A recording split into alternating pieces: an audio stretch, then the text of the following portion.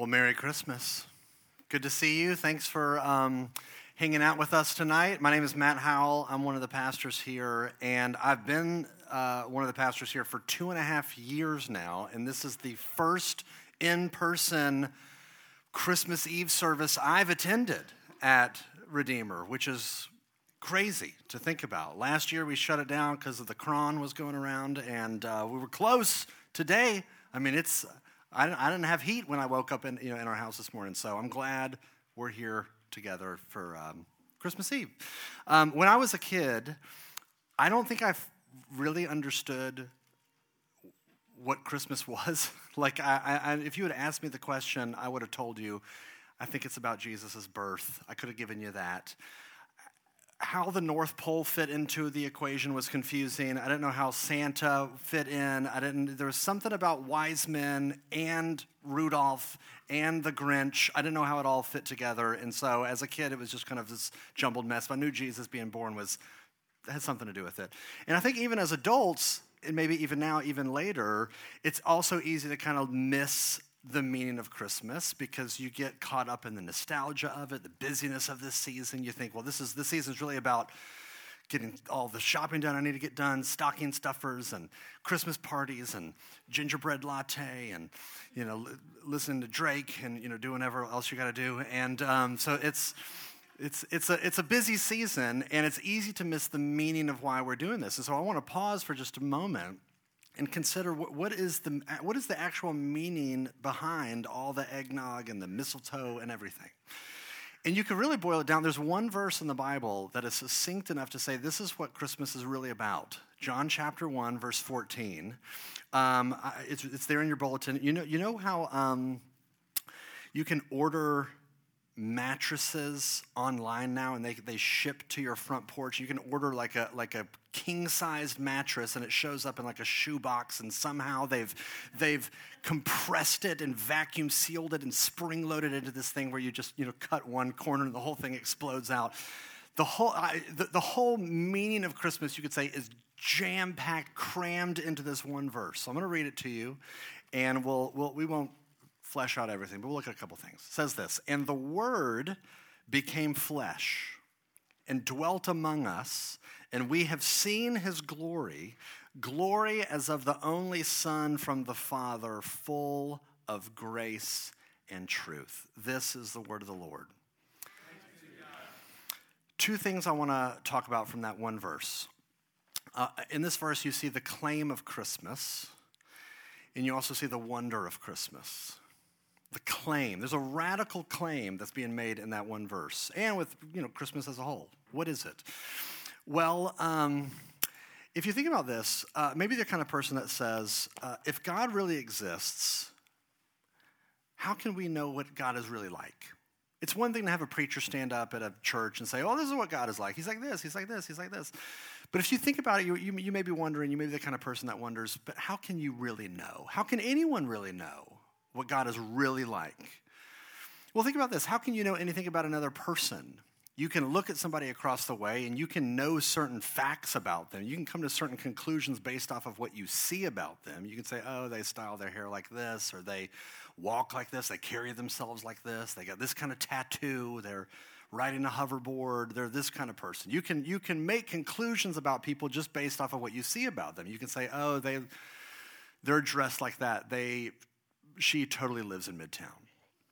Or you could look at somebody and say, okay, based off of how he's styling his hair, based off of the kind of shoes that he is wearing, he is 1,000%. He was 1,000% in a frat at Ole Miss. You can just peg people, but you can't really know somebody, really, unless they speak. I mean, their feelings, their thoughts, their own story, you don't have access to that just by looking at them. They have to use words. That's what words do. They take what is hidden, they take what's invisible, and they make it visible.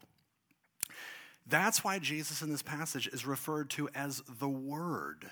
The Word became flesh. It's like God is saying, look, I'm taking what's invisible about me, who I am, and I'm revealing who I am in the person of Jesus. So if you want to know what God is really like, all you have to do is look at Jesus. In fact, there's this fascinating story in John chapter 14 where the disciples come up to Jesus and they're like, hey, bro, you seem to be pretty tight with God. You talk about him all the time. Can you show us the Father? Can you arrange a meet and greet between us? You might say in Memphis, a sip and see. And what Jesus says is mind-blowing. He says this to them, whoever has seen me has seen the Father. Now think about what that claim is. If you've seen me, you've seen God the Father.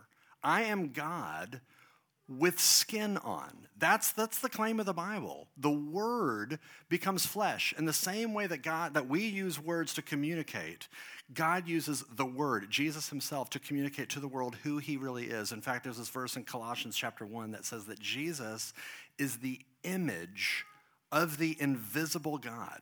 Think about that. Now, there are people that will say, you can't really know anything about God. How could anybody really know something about God? And Christmas comes along and says, yes, you can.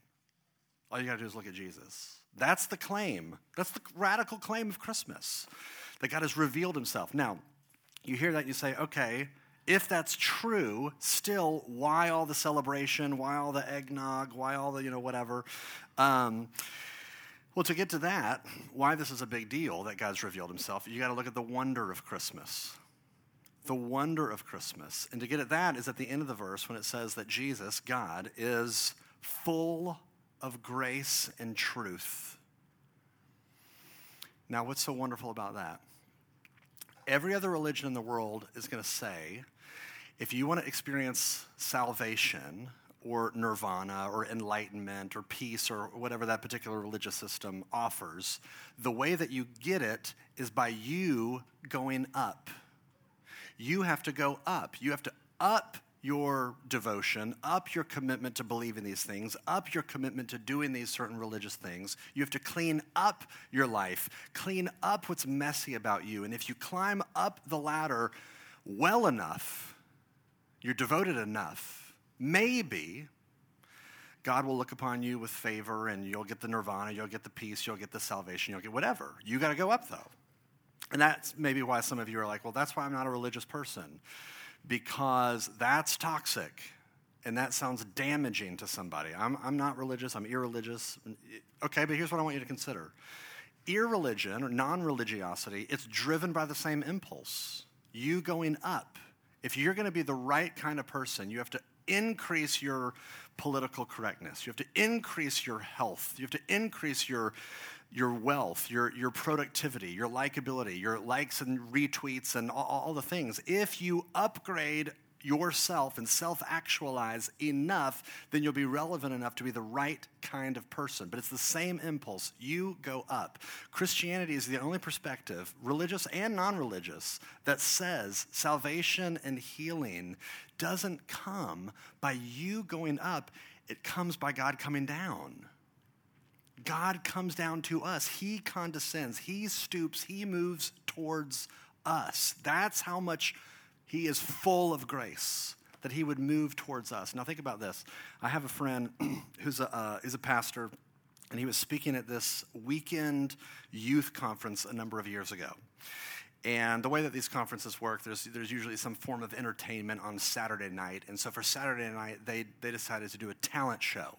So you got 150 kids or so out in the crowd. You got my visiting preacher, pastor friend who's standing in the back, and different kids come up and they do do an act for the talent show. So some people sing, some people do a little dance, maybe do a magic show.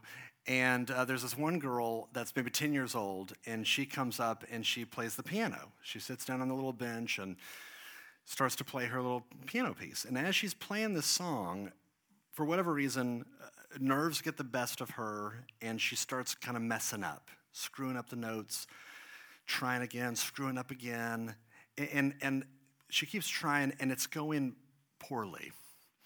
And she knows it's going poorly, and everyone in the crowd knows it's going poorly. And so it's that kind of cringy moment. We've all been there at the talent show where the person's really struggling, and you want so bad for them to do well, but they're just not. And so people in the crowd, my friend tells me, start trying to cheer her on. Of like, come on, you can do this. You got this.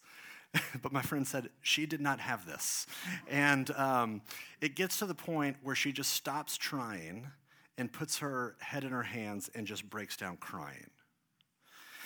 And there's this older boy in the back of the room, maybe 15, 16 years old, and he stands up and he makes his way through the crowd, and he comes up on stage and he bends down and he whispers something in her ear, and she scoots over on the bench and he sits down there next to her, and he starts playing the song that she was trying to play, only he's playing it perfectly. And that gives her enough confidence to kind of regain composure, and so she jumps in, and so she joins him, and they kind of do this duet to finish out the song. And my friend says, when she finally finished and hit that final chord, and it was successful, everyone in the audience lost their minds, just like standing ovation, screaming, explosion of energy. He said it was one of the most moving things he's ever experienced. And then he found out afterward that the older boy was her older brother. I know, you hear it. You said it. You made the noise. Oh. Now, I was talking with my friend. What is it? Why do you think that story is so moving to us?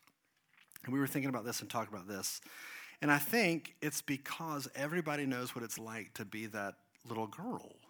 To be that girl on stage where you're in this moment of vulnerability and you're failing and everybody sees it. And you just feel like an utter fraud, and you're on display for the world. And you feel the shame, you feel the embarrassment, you just want to crawl in a hole. And what would it be like in that moment to look up and to see somebody that knows you and loves you moving towards you to rescue you?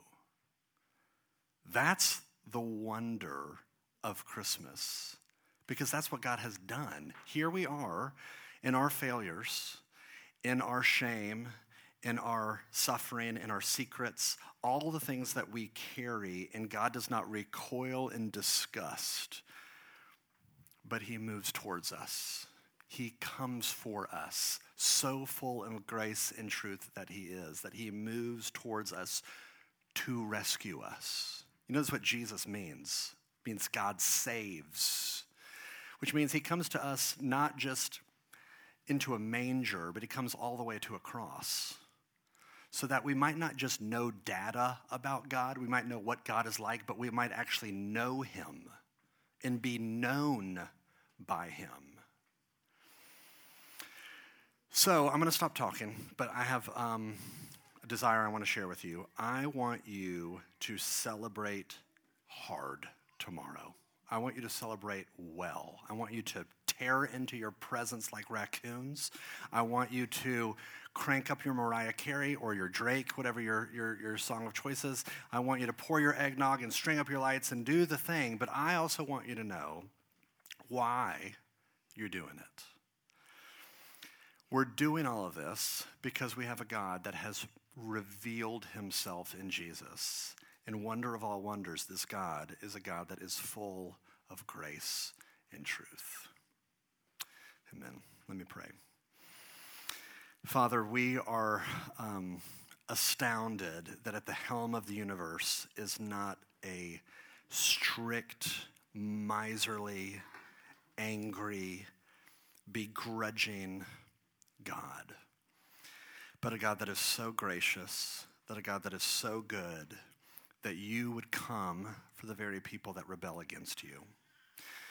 And I pray that as we enjoy this season, as we enjoy this moment, even enjoy tomorrow morning, that we would not get lost in the nostalgia and the sentimentality and the traditions of it all and miss Jesus. But I pray that you give us eyes to see Jesus and give us hearts that are warm towards him. I pray that every heart in this room would make him room. That every heart would make him room as we open our presents and as we enjoy time with friends and with family. But give us eyes to see Jesus and behold the wonder of who he is. We pray all this in his name. Amen.